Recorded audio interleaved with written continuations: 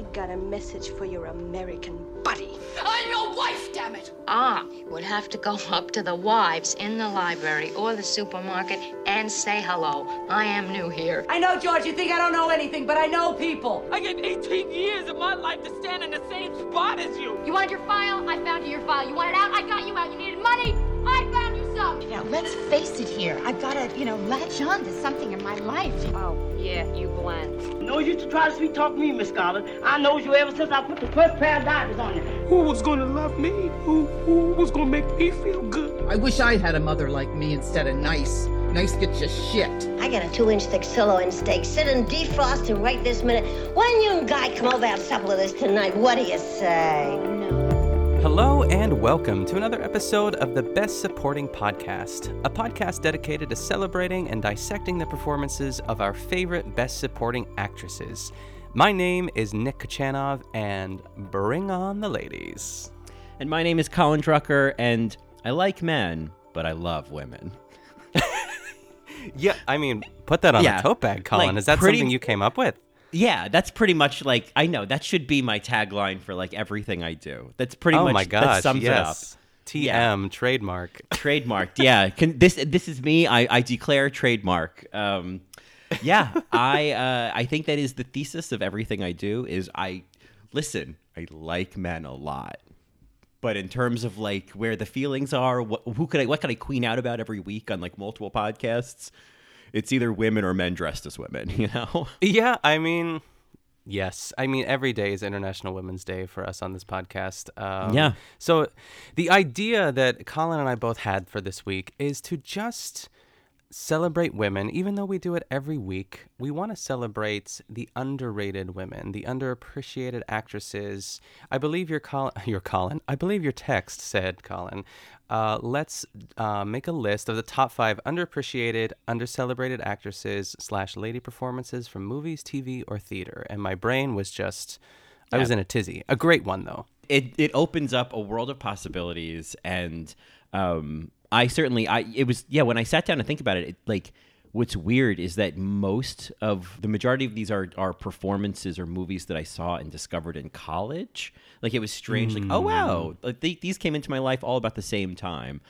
So I don't know what that's about, but yeah, I kind of saw it as like performances that maybe they did get some recognition, or these are actresses that people in general are like, oh yeah, she's great, but it's like, yeah, but have you seen this? Yeah, but are we really talking about this performance? You know, like, I just think we need to put a little more wattage on the light that's shined on these performances, you know? Yeah, exactly. I was trying to create my own criteria. We were talking off mic that I went through like a very detailed selection process, and really, I mean, the story of my life is overthinking everything, but I wanted to, like, kind of what you said, I wanted to mention women and celebrate women that, might have been nominated for an Emmy or might have been nominated for an Oscar, but I did want to, like, kind of highlight people that are just consistently really great, or a performance that was underappreciated is probably my key word too. And a lot of it was television. I really had to steer clear of TV because all 5 of my answers were TV at one point, and I had to, like,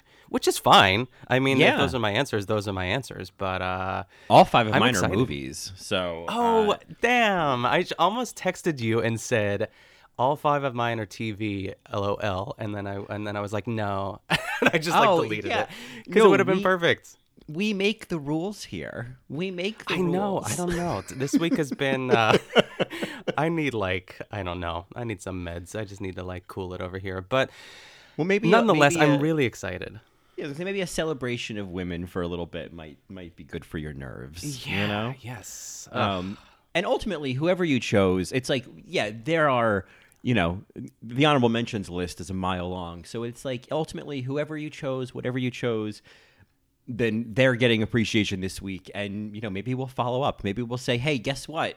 We're having unofficial International Women's Day Part 2, and we have more movies to queen out on. And then we flip, yes. You do TV, I'll do movies, Exactly. So, I guess let's get into this list. I tried to think as well, considering that it was International Women's Day, I tried to sort of broaden beyond the United States, or, kind of take that into account. But I'm not saying you need to do that. That was just kind of how mine ended up, netting out. I'm glad you did. Yes. Yeah. Do you have any honorable mentions at all before we get into our top 5, Colin? Because I have one. I guess I have one. There was one that she almost made it onto the list, and like some of these I have queened out about it on in the details. You know, I'm nothing if not consistent. Some of these should be new, but one who I did dedicate an entire episode to on in the details is the actress Dee Wallace, who is either most well known for playing the mom in E.T. or for playing the mom in Cujo, which is, I mean, I think a movie that might be too much for you, but oh my God, it is such a good performance. I think we may have talked about this before, that Stephen King considers this the best performance in an adaptation of something he's written. I love that. I love that. And it is so, I mean, for anyone who isn't familiar with Cujo, like the main sort of like set piece of it is this woman and her kid that are trapped in their broken down Pinto, you know, at a farm in the middle of nowhere with this, you know, rabies infected crazy St. Bernard outside trying to kill them. And so it's like, do we die in the car? Do we die from getting killed by the dog? And she's got to like figure it out. And it is just like, it's just incredible. It's an incredible performance. And I think people in the horror genre like recognize that, but like, I think sometimes, you know, when you hear like, oh, a horror movie performance, it's like, oh yeah, it's a horror movie. And it's like, this is like, this woman is, you know, move over Meryl, step aside Kate, Dee's, yes, you know, like it is, she's meeting them there. Like she is wringing the rag out in this movie. So that's my honorable mention. I'm glad I could queen out about her here. Yes, anytime. My honorable mention was actually, and I'm so glad that it's like perfect timing, really. My honorable mention was Catherine Hahn. And I think, and it's like so fitting that there's like all of this WandaVision goodness coming her way too. Because like the gays know about Catherine. You know what I mean? Like, yeah, right. Who's the other Catherine? Catherine Keener. It's like there's Catherine Keener, there's Catherine Hahn. Maybe there's a third one. But I just think that she's always consistent. She's always like the best part of anything that you see. I was just rewatching clips from her on Parks and Rec as the campaign manager as well. Oh yeah, I just think that's like such a great comedic performance by her too. Like she's so like cutting and perfect in that role. And she's great in Step Brothers. I know that's probably not anything that you'd run towards, or maybe that's my Cujo. Yeah. Yeah, exactly. But I'm just really glad that she's getting this. I'm not even going to say a resurgence, but just like getting like bigger and better. Like, what am I trying to say here? More people are taking notice of her because of she's WandaVision. Getting traction. Yes. She's trending. And I'm just really happy for her. I love Catherine Hahn. I'd love to see her in something like really dramatic. Yeah, and I feel like there's like stuff out there that she's been in where it's like the true Catherine Hahn fans are like, oh, well, if you love Catherine Hahn, you need to see her in this. Like I think there was some show called like I Love Dick or something. I don't know. I could be editorializing here, but there was something. I think it was on Netflix. You know, I can't just say I love Dick and then just like not look it up. So God help us. I Love Dick. No. It was I'm not making this up. I Love Dick is an American television series released on Amazon Video. It's based on in any event, set in a colorful academic community in Texas, this series follows a frustrated filmmaker named Chris and a writer Sylvia, who are in a troubled marriage. Okay, I'm excited, and their fascination with a charismatic professor named Dick. Okay. Anyway, she's in that. So great. Yeah. But, love you, Catherine. Love you, Catherine. I love Dick and I love Catherine. Yes. I've always thought I'd love to see Catherine Hahn and Anna Gasteyer play sisters in a movie. Oh, yes. Yes. Like, sometimes, even like when I first saw her like on Parks and Rec, I was like, No, that's not Anna Gasteyer. Nope, that's similar but different. Yes, a lot of people have been getting confused. I see like all these TikToks popping up, and they're like, "Wait, this person is not this person," and I'm like, for me, who's just like obsessed with both of these women, I can clearly see the difference, but I also see the similarities at the same time too. Yeah, certainly. Like once you then like see them side by side, it's like, okay, these are two totally different people. But yeah, it's like Alice and Janney, and who's the other one? She was in. Here we go with the party games. Love this game. She was in. Oh, Wendy Malick is who. Yeah, is that who we were comparing her to? Oh no, Wendy Malick and it's Wendy Malick and Christine Baranski. Oh, that's it. Thank you, Colin. Yes. Oh, yes. I feel like, if you can't get Christine Baranski, get Wendy Malick. Yeah, yeah, exactly. There we go. There we go. Yeah. You steered me clear. Yeah. Yeah, hey. I can play that game all day, by the way. I know. That is fun. Yeah. I kind of love that I'm slowly losing my memory, but you're here to help. Well, that might be like a future episode where it's kind of like it is kind of like a quiz game of like, okay, we're going to name an actress, and then I'm going to give you clues to figure out who I think she reminds me of, or who should play her sister in a movie, you know? Yeah. Sisters. We'll just have an episode called Sisters. Sister. Yeah. Great.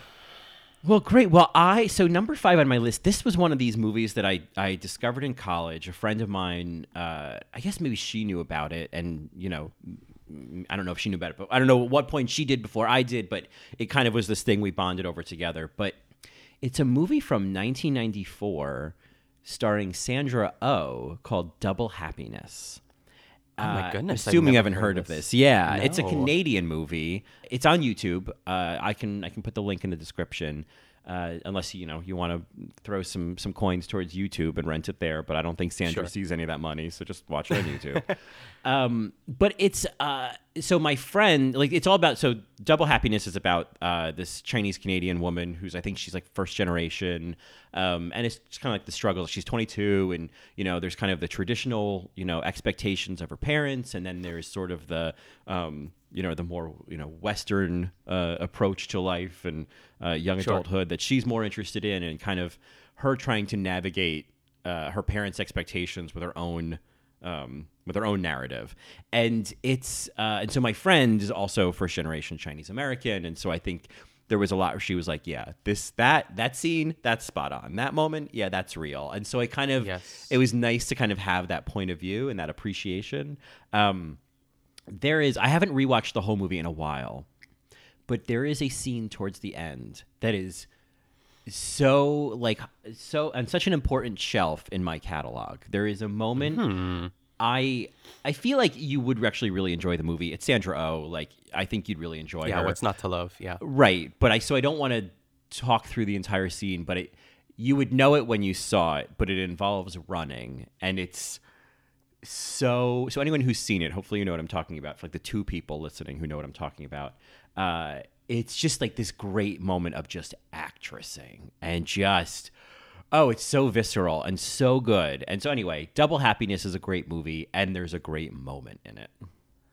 I feel like we should add running to our list of like steering wheel acting, stare acting, because I could think of like Poltergeist. I can even think of like Laura Dern running in Jurassic Park when she's like, run. Yes. Just like a super cut of women running in movies. Oh, it's so funny. Make it. That's it's a great Act 1 gun for someone later on my list, so I love this. Oh, good. Yes, women running. I mean, most recently, Nicole Kidman in The Undoing has a great running on the bridge and screaming scene. Jonathan! I would even... That's her. That's my impression of Nicole Kidman running on a bridge and screaming in The Undoing. Jonathan! Yes. I would even throw like Bryce Dallas Howard running in heels in Jurassic Park. Yes. Just like iconic running moments. I can't believe you I'm excited Poltergeist. I'm so happy. Yes, that'll be like the first and last clip that we show in that hallway montage, run. Yeah. Yes. So I love that. I love it. Like women running. Yeah. All right. So okay. All right, folks. We're looking for your suggestions on. Yes. There's even a movie called Run Lola Run that is mostly a woman running. Yeah. So all right, running with scissors. Yeah. Annette Bening's in that. Oh yeah. We are okay. Well, on a tangent. So okay. So I know. Yeah. Add to the list. High on that list of or in that compilation, Sandra Oh and Double Happiness. Great. My number 5 it falls more into the category of under-celebrated, underappreciated / excited for what the future holds for her. And my number 5 is going to go to Natalie Morales. And if you don't know Natalie Morales, she played Lucy in Parks and Recreation, and she was also in Dead to Me Season 2. She played Michelle. Who kind of dated Judy, you know what I mean? I'm always excited to see her. I just think she is so, like, effortless and charming and, like, can kind of play like the bad bitch, but still has like a soft side at the same time. I'm always rooting for her when she's on screen. I thought she was so charming in Parks and Recreation, like as Tom's girlfriend, like the one who eventually like can see through his bullshit, call him out on it, and like find the goodness in Tom, I guess, so to speak. I just really love her, and I want to see her in like everything. And I feel like she's starting to be cast in more and more things. And Dead to Me was the most recent thing that I saw her in. But Natalie Morales. Yeah, she is super charming. I liked her in Parks and Rec, and then when I saw her in Dead to Me, like she's so charming. Like there's just something about her where you kind of like take to her right away. You know, it's like if she was a spy, I would fall for it pretty quickly, you know? Yeah, I feel like she could easily do like action movies. I would love to see her do something dramatic. And like her brand of comedy, I mean, specifically in Parks and Rec, was just like kind of calling, like her and Tom talking I just like remember very vividly the first time he meets Lucy. He goes to like the Snake Hole Lounge the next day to get his credit card because he like forgot, and they just like banter back and forth as if they're just talking. Like it's almost as if the entire scene was like ad-libbed. I was like, who is this woman? I am completely bowled over by her every time I see her, and I often forget about her. And I was just kind of thinking about shows with women. I was like thinking about Dead to Me, and I thought about her, and even like Parks and Rec too. But I really like her a lot, so I'm excited to see what happens to her in the future. I'm rooting for you, Natalie. Yeah, well, I don't know. Maybe she'll be in season 3 of Dead to Me, so that's something to look forward to. Hopefully, yeah. Yeah. I don't remember where her character netted out in season 2. Yeah, I mean, I feel like it kind of faded away a little bit. Judy said goodbye, and then things got crazy as they always do. So, yeah, fingers crossed. Fingers crossed. Well, great. Great choice. My number 4 is a bit of a collection of ladies that I've probably talked about before on this podcast. I know I've talked about it. I've talked about it with a guest on In the Details. But it is the ladies of the movie Hysterical Blindness. And the reason, I mean, you know, I think Uma Thurman did get a Golden Globe for this performance. Like, it's not that like there was no recognition for it. I think Juliette Lewis was nominated, but it is hard to find this movie now. It's an HBO movie from like 2002. It's set in 1987, Bayonne, New Jersey, and it's about these two. Or specifically about this one woman, Debbie, played by Uma Thurman, in an incredible performance. And just, you know, she's probably in her early 20s. She's still living at home with her mom, played by Jenna Rollins, who's also incredible in it. And, Jenna. you know, and it's about her kind of, you know, her life with her best friend, Beth, played by Juliette Lewis, perfectly cast, and the local bar they go to, and then she meets Justin Chambers, who's kind of like the bad boy in the leather jacket, and she thinks she's found love, and he's just found a blowjob, and it's sort of a character study of her kind of navigating this love affair, and meanwhile her mother meets this guy played by Ben Gazzara, who's incredible, and it's devastating and beautiful. It is such a great movie, and it's such a bummer that it's not available on HBO Max. It was directed by this woman, Mira Nair, who has done some, may show up again later on this list, but it's just sort of like her artistic vision, and like you can see her direction in it. You can see her choices in like certain, you know, in the music that's being chosen for the movie, and you know, 'cause she works with this one guy, Michael Dana, who does a lot of the soundtracks for her movies, and so you can kind of see her aesthetic there. You can see her choices in the editing and the camera work, and just the way scenes play out. And so I kind of feel like, you know, this is really Mira Nair, Juliette Lewis, Uma Thurman, Jenna Rollins, like the four of them are each contributing so much to this movie, and it's such a bummer that it's like so hard to find now, even to like find it online. We should cover this, Colin. We should do this. If I can find like a streamable version, I will.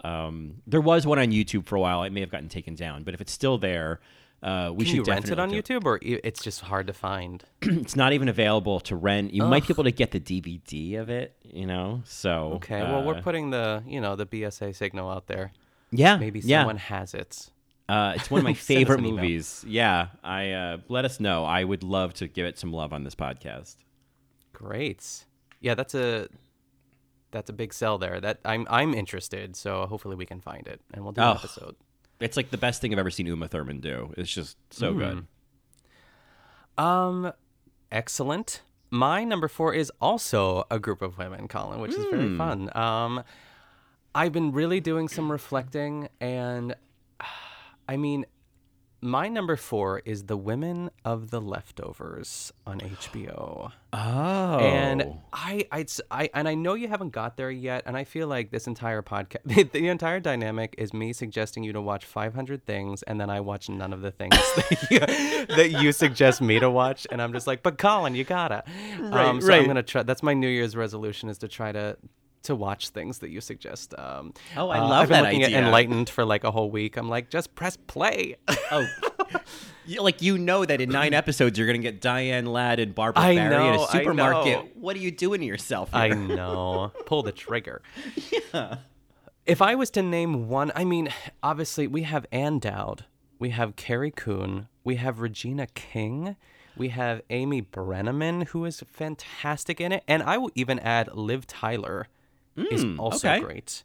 And the woman who plays Kathy Geis is also in it too, but she I can't remember her name. I just call her Kathy. But it is a crime that the only person, I mean, rightfully so, also, like, Carrie Coon should have been nominated for Emmys. I just don't know why. I don't know if she didn't have the star power, or maybe the show didn't have enough, energy behind it. But like, anyone who you talk to about The Leftovers, like, it is that hidden gem of television that, like, I kind of love that people don't know about it in a way. Like, people have heard of it, but they don't really know. It's like this, it has this like sci-fi element, but at the end of the day, it's like really great storytelling, and it goes off the wall a little bit too in season 2. But the women in it are incredible. The performances are even better. Like, I don't know why more people weren't talking about The Leftovers when it was actually on. And it was only 2 seasons, unfortunately, too. And I don't think it's a show that needs to be more than 2 seasons, if that makes sense. Like, it's very easily just like a mini series, because it was based off a book.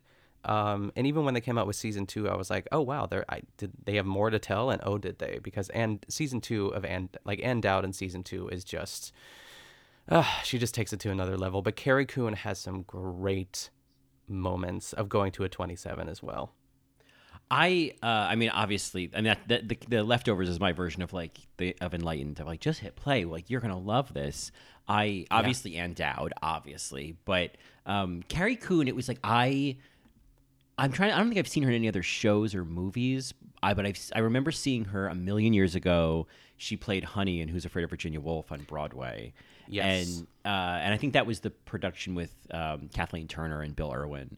And so it was like a gazillion years ago. And I remember thinking, oh, it doesn't sound exactly like Sandy Dennis. So unless it sounds exactly like Sandy Dennis, I'm not interested, because it is, once someone has done something perfectly, every other variation is not quite perfect, Yes.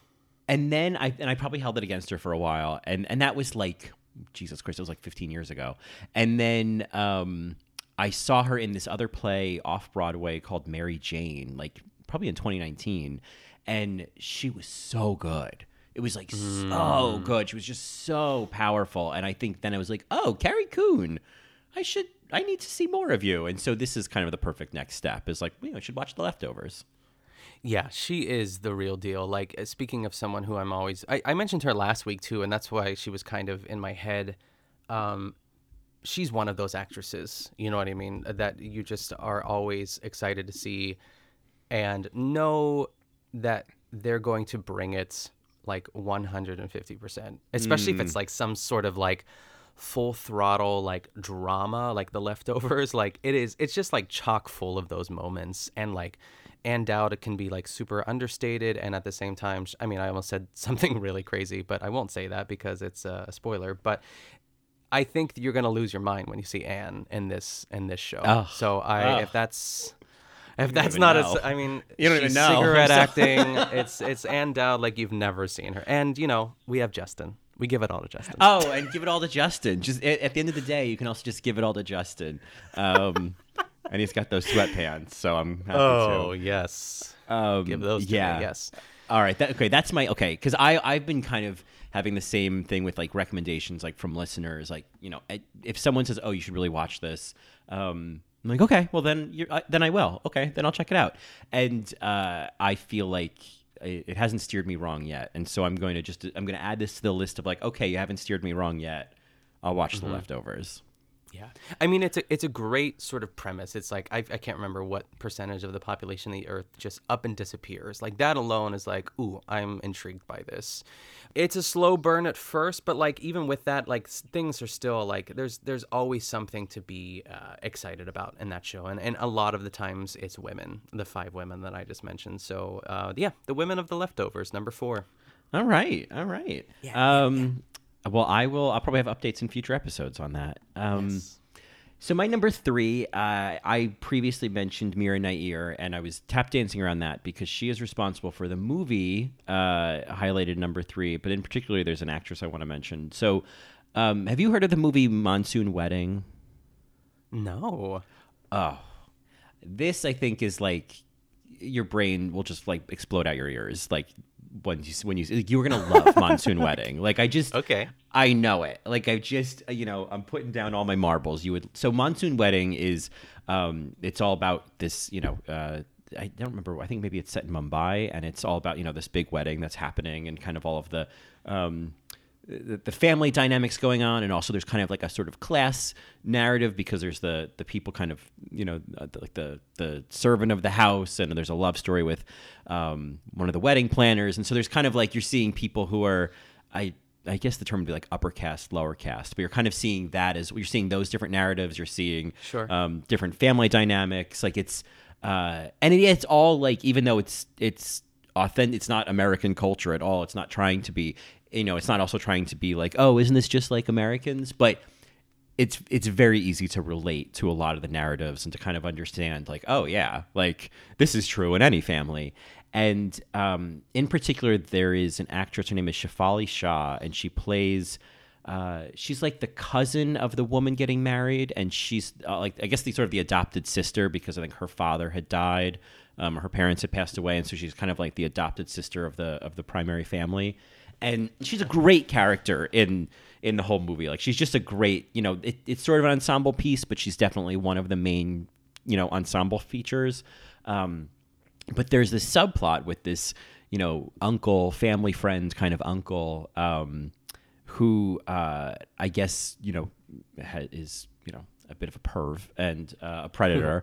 And so I guess she's, it sort of comes out throughout the movie. And I don't know if this is so much a spoiler, but it doesn't really ruin the movie, but it kind of comes out throughout the movie that he had abused her when she was a child. And so there's a young niece in the family now. And she, as the family gathers and he's, there, she becomes very wary of him. And as it goes on, she starts to, there's a scene where she realizes that he's starting to prey on the young niece as well. And it is such a powerful scene. Like, there is this face journey. It's just like, oh my God. Like, it's just like a moment of realization that it's just so raw. And then the scene that plays out is so intense.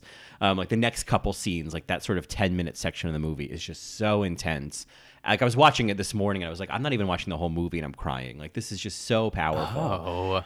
And she just, I mean, I don't know if she's necessarily like an unsung actress. I think she's, I think she's won awards and I think has had a successful career. But that performance and that moment always stuck out to me as just like so intense and so powerful. In an otherwise movie that is just joyful and it's just like colorful, and the music is incredible. And it's such a good movie. I would love to do a BSAs of Monsoon Wedding episode. I think you would love this movie. Ooh. Is it available on YouTube? It is. So it's on YouTube for free, but it doesn't have subtitles, and so it's it's in Hindi and English, and so they kind of make go back and forth in the same conversation. So it's helpful to have the subtitles, but you can rent it as well. Okay, it sounds great. I'm sold. Yeah, I'm glad that we're like planning future episodes here. I love this. Yeah, right. I know, it's a little like production meeting happening. Yeah. Yes. Great. Monsoon Wedding. I actually thought from the title that it was like some sort of disaster movie. Like Monsoon. Unlike I could and understand then a that. monsoon comes. Right, Yeah, right, that would be great. Okay, my number 3. I'm doing a little bit of rearranging here. Okay. Last second. Okay, my number 3 is Danai Gurira. And more specifically, if you don't know Danai Gurira, she was in Black Panther, and she also plays Michonne in The Walking Dead. And I would not be surprised if you never watched an episode of The Walking Dead. I don't think it's necessarily in your wheelhouse, but I was obsessed with it for a long time. Have you ever watched? I have not. I've been familiar with it, and what I've seen people say is like, you know, you watch it, you get into it, and then like at what point you're like, okay, I can't go through this anymore. I can't keep seeing these people die, you know? Yeah, yes. And I love like the first, I will say like 3 seasons, and I think I watched the 4th season, and then it started to become more about like the human element rather than them like fighting, you know, trying to just like avoid the zombies. There was like, you know, human against human, and it got a little crazy. But the women in The Walking Dead, like this could very easily be like a general category, but I really want to mention Danai just because like she is the reason to watch. I feel like as far as like women in the show, like Michonne is such a badass, and I feel like everyone loves her. I will even say that I will say like a subcategory of this is an actress named Melissa McBride, who plays Carol, who has been giving us acting since like day one. It is really baffling to me because it's on AMC, and like shows on AMC are nominated for Emmys. It's like it's almost like The Leftovers. Like this is a show that is, as opposed to The Leftovers, The Walking Dead is like a juggernaut. Like everyone was watching The Walking Dead, and it's still on ? I know that Keon was watching it. Final season, maybe. Yeah, it's crazy that it's still going, but I know the fan base is like rabid, and I feel like over the years it's kind of dwindled a little bit. Like I've dropped off. I'm like that. Therefore, everyone has dropped off, right? Right. But it is. I just don't know why it got like attention for like, you know, makeup and prosthetics and like, you know, stunt coordination and stuff like that too. And I think that I'm just really surprised that it never got, it could vary in a different world if it was, maybe it was the star power, because a lot of these names are really unknown. But I think Danai Gurira is someone to look out for in the future. Like I think Black Panther was like a huge casting for her as far as like people really being, it made sense, like coming from like The Walking Dead, and like she plays this like badass in Black Panther as well. But I love her, and she has some really great monologues, and she's like a great crier, if that makes sense. Like we love a woman who cries, or an actress who cries really well. Absolutely, yeah. So Danai Gurira and Melissa McBride, the subcategory of that too, not to be confused with Melissa McCarthy. Or Bridesmaids. It sounds like a combination of both. Yeah, I was going to say, right, yeah. Melissa McBridesmaids, yeah. Well, maybe I can find like a compilation on YouTube of like her best moments or something. Yes, I'm going to try to find something for you, yeah. Okay. Well, great. And you're right, The Walking Dead is not something I've run to watch, but certainly selling. Yeah, it's out of left field for sure, but yeah. I just want to throw her, or celebrate her a little bit. Great. Well, I think that brings me to my number 2, so to speak. So I have talked about this before. I will never stop talking about this performance. So in some ways, she is not underappreciated or undercelebrated. It is unfortunately another movie that you could never watch. But it is, of course, the lead actress in Texas Chainsaw Massacre, Marilyn Burns. Yes, that's another running scene, right? Running through that window. And we can add that to the list. Running. That she runs so much in this movie, but certainly like running out of the house and diving out the window is the moment. Yes. I mean, the dinner table scene's the moment. The whole the movie is just, it is really like, I couldn't even find a scene, be like, oh, just watch the scene, because like, it's all too much. Like, it's all just going to be like, it's going to be too scary just to see like a moment of it. But it's just, I mean, this is not a movie that people have not recognized, like, you know, especially among horror fans. Like, this is, you know, one of the godmothers, you know, and I think, and rightly so, there's just something so singularly powerful about this movie that I've talked about ad nauseum on In the Details.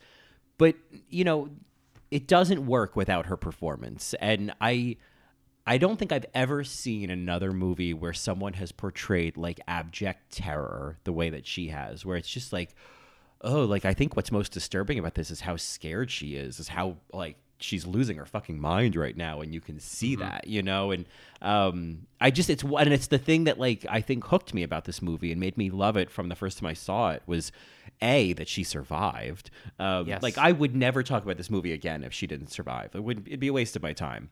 But that she survived, and like the extent that she had to go to survive, and like just how far she had to go as an actress to portray that. Like I've never seen a character pushed so far to the edge. So that by the end, I mean, the end of the movie is her in the back of a pickup truck, covered in mostly her own blood, screaming and laughing. Like she's lost her fucking mind. And it's one of the few times where I'm like, yep, this is not over the top at all. This is entirely accurate to how someone would react. Yes. And it's just, in terms of actressing, will always be one of my favorite performances, because it is probably it might be the quintessential going to a 27 for me. Ooh, the barometer. I love that. Yeah. Like there is a scene, you know, where she's, you know, it's the infamous dinner table scene, and it's just this sequence of her just losing her mind. And it's like, this is it. This is an actress going to a 27. Like, yes. It's just so good. I guess it's probably a different brand of scary, but like, how would you compare it to Hereditary? Like, where Hereditary sort of like this is, it's just more jump scares, I'd imagine, in Texas Chainsaw. So there's like no jump scares. There's only like one. There's like maybe there's like one early on, but you kind of see it coming. It's the situation. It's just sort of unrelenting, and the way it's filmed is so sort of gritty. It looks like a documentary, but it's never. You know, the big thing about Texas Chainsaw Massacre is there's very little on-screen violence, and so you kind of walk away from it thinking you've seen more than you have. And and it's, I mean, it's just, I think there's something so powerful about it, and I think that they had no idea how powerful they were when they were making it. Like, it just... Yeah. Whereas I think, like, Hereditary was so planned out. Like, all of that was so meticulous. And I think Texas Chainsaw Massacre, it was like, whoa.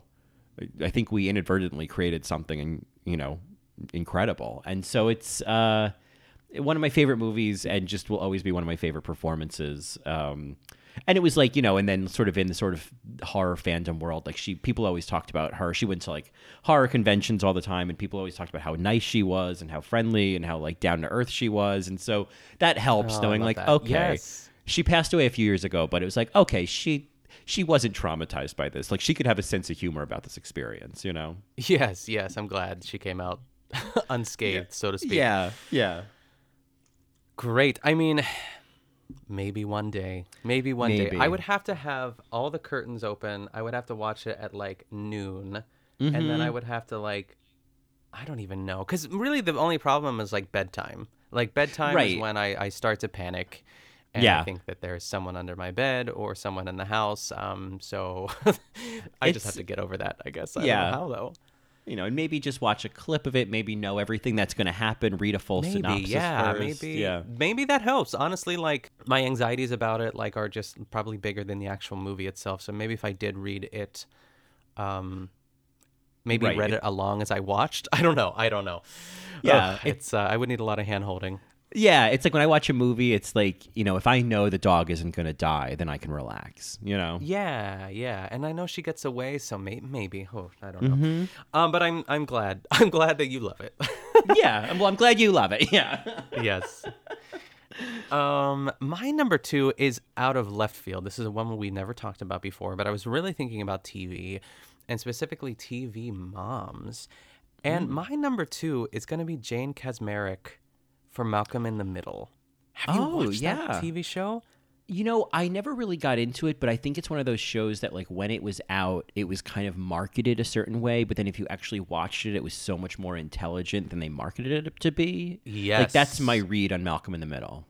Yeah, honestly, it's like, it reads like some sort of Married with Children, sort of like, everything's just crazy, but there's so much more to it. And, like, Jane Kaczmarek is like the heart of that show because she is the mom. She's the mom of three boys, and then like early Bryan Cranston, who is basically like another child. He is great in it too. Like as far as like what he did in that show compared to like Breaking Bad, just to show like the range that Bryan Cranston has. But enough about him. She is incredible in the show. She's been nominated for an Emmy a couple times for it too, but it was like during like the heyday of like Everybody Loves Raymond and like all that other stuff. Like she just like was, I don't want to say ignored, but like she never won an Emmy. I don't think she won any real award for it. She might have been nominated for a Golden Globe. She was married to Bradley Whitford for a while, like in the really sexy Bradley Whitford days back in like The West Wing. I still think he's sexy. He's on The Handmaid's Tale now, and he has this like white beard sort of situation, silver fox thing going on, which I'm on board with. But I just think like she is not to be underestimated like as an actress, and I really do feel like she fell. I almost said off the face of the earth, but like she has been in stuff. Like you have seen Jane Kaczmarek like in like the most common thing I see her in is like as a judge on a show. She's always a judge. Right? And it just makes me crazy because I do think there's so much like I tried to find the monologue and I almost sent it to you as well. There's one episode where she just like loses it because she's a mom and like her boys are idiots and her husband's an idiot. I think it's something about how they ruin Mother's Day or they ruin her birthday, and she's like out and she just like it's like pouring rain outside and she just like walks out on the balcony and she just walks into the backyard and just kind of like stands in the rain and lets it like wash over her, and like Hal, who is Bryan Cranston, like comes out and is trying to like comfort her, and she just like lets him have it, and she's like yelling at him and she's like, I do everything for you, this and like and it's just like she lists this whole like laundry. It's like everything every mom ever wanted to say to their husband and kids too. And then she like collapses on the ground and she's like, I want you to name 5 things that you love about me. It's just like it's really funny and like it's everything you sort of want, and like and it's not even like a comedy anymore, but it has comedic elements, and I cannot find it anywhere. I don't know what episode it's in. I searched like Jane Kaczmarek rain monologue. It's like such a weird Google search, but I loved her in that show, and she's a great screamer, and I wish she would have an Emmy for that because it's something you wouldn't expect. But I'm glad she got nominated. I'm intrigued. I feel like it's kind of like when I finally watched Roseanne. It was like, oh, Roseanne is not what I thought it was. I feel like this would be a similar experience. She was in, and I think I've seen a clip of this, but you know, in terms of like roles you might not expect her to play, she played Mary Tyrone in Long Day's Journey into Night in a 2017 production that there's a TV movie version of, or it is a TV movie. I think I maybe watched a clip of it because I was like, Jane Kaczmarek is Mary Tyrone. But I think that might be interesting if you're a fan of hers to see like, okay, so let's see what she does with with Eugene O'Neill. Yeah, I think honestly, I think she was I think everyone always thinks they're like a serious actor for sure, but like I think she went to, I did a little bit of research. I think she went to Yale for her master's for acting. So like she is legit. Like she thought she was gonna do the great works and the Shakespeare's and all this stuff too. So when she was cast in Malcolm in the Middle, she was like, I am not a comedic actress, but it was one of those things where it just like worked because her entire role in the show is like keeping everyone in line, but at the same time, it's funny because it's like she's the mom who. It shouldn't work, but it does. Like, you should hate her because she's always just the one who's, like, like, she's the bad cop, you know what I mean? And Hal's the good cop. But, like, throughout that, like, oh, God, I just love the way she screams. I could, like, picture her roar right now. She has a great yell. I'll try to find something for you, but I really like her as an actress. I'm rooting for her to be cast in something again. But maybe she's just, like, chilling. Who knows what Jane is up to? Maybe she's got that Malcolm money and she's like, you know what? I worked my ass off for like 6 years. Now Brad and I are going to travel. I don't know. Did they divorce? I think they are. I know. I think I read that they divorced, which is sad. I think they were married for like 17 years. I don't know what happened there, but yeah, I love Jane. I love that performance. And that was a show that I was like obsessed with when I was younger. My brother and I always used to watch it and we loved it a lot. So Malcolm in the Middle, out of nowhere. Yeah. Yeah, that is out of nowhere. That would not have been on my Yes. list of things I thought you would have chosen, but I love it. Yeah, I'm glad I remembered it. Yes. Yeah. Yes. Well, my number one, which it doesn't come out of nowhere. It's one we've certainly talked about before. But at first I just had one woman, and then I realized, well, there's really two of them that I want to give some appreciation to. But it is, of course, Anna Deavere Smith and Deborah Winger in Rachel Getting Married. Yay! In terms of we've probably talked about it here before. I love talking about Anna Deavere Smith in Rachel Getting Married because it's like Hermione Badley in A Room at the Top, where I'm like, yes, where she got nominated for an Oscar for 2 minutes of screen time. With Anna Deavere Smith, the movie is never about Carol. It's never about her character, but it's like if you watch her the entire movie, it's like where she factors in. And of course, the most important moment is at the end of a family fight when the last shot is of her sitting alone crying. Yes. I'm obsessed with that. Like the choice of that, the idea of that. I was just like, yes. The stepmom narrative that they're telling there. I was like, yes. And she is just, it's kind of crazy in a way to take this role that's really a featured ensemble role and cast it with Anna Deavere Smith because she's just like a fucking genius. Like she does one-woman shows. A titan, yes. Absolutely. It is just she's such a legend. And then to take all that ability and put it into the small role, it shows. She doesn't waste a moment of her moments. And there's another shot, it's after a fight that they have after the rehearsal dinner, and then the family kind of migrates into the kitchen, and there's just a quick moment of Carol and Sydney, Rachel's fiance, sitting alone in the living room, and I was like, genius. These are the two sort of outsiders, and it's almost like she's the veteran outsider, he's the new outsider, and this is what happens. It's almost like they could have extended that scene for her to say something to him of get used to this, but it's just a shot of them sitting alone for a second before it goes to the kitchen. And I love the intentionality of that, So I love Anna Deavere Smith in this, but Deborah Winger is, we could do a whole episode on, and of course I've done an in the details on this, but obviously I could talk about it more than once. But Deborah Winger in this movie is just, I feel like I don't know the Deborah Winger story of why she's not a Meryl Streep today, why she doesn't seem to have is I was it her choice, why? Because obviously she was a huge star in the 80s, but it's seeing her again in this, maybe she was just hey, I've had enough of Hollywood, I'll pick and choose my projects, but she is so good, and Anne Hathaway is incredible in this movie, so put her on the list as well. She deserves a lot of credit for how. Because what's incredible with Anne Hathaway is it's Anne Hathaway who at that point I think had the sort of Anne Hathaway playing an unlikable character and doing it perfectly. So it's you kind of come into it wanting to hate on Anne Hathaway, wanting to hate this character of Kim, and it's yeah, but she's selling this character that I don't like, and it's not because I don't like the actress. And so I love this movie, and I love, the fight scene that Deborah Winger and Anne Hathaway have. I just, when they punch each other in the face, it's just so good. It really is. But yeah, I just, this movie is incredible. But the two of them, Anna Deavere Smith and Deborah Winger, I think deserve just as much credit for any credit this movie gets.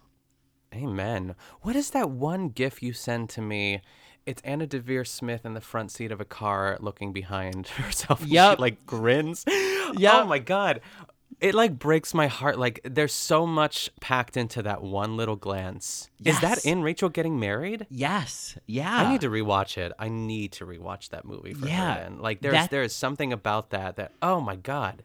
That little moment is a perfect example of she's packed so much into a glance. She's a queen. She is. Anna. She's also great in Nurse Jackie. She's really great in Nurse Jackie.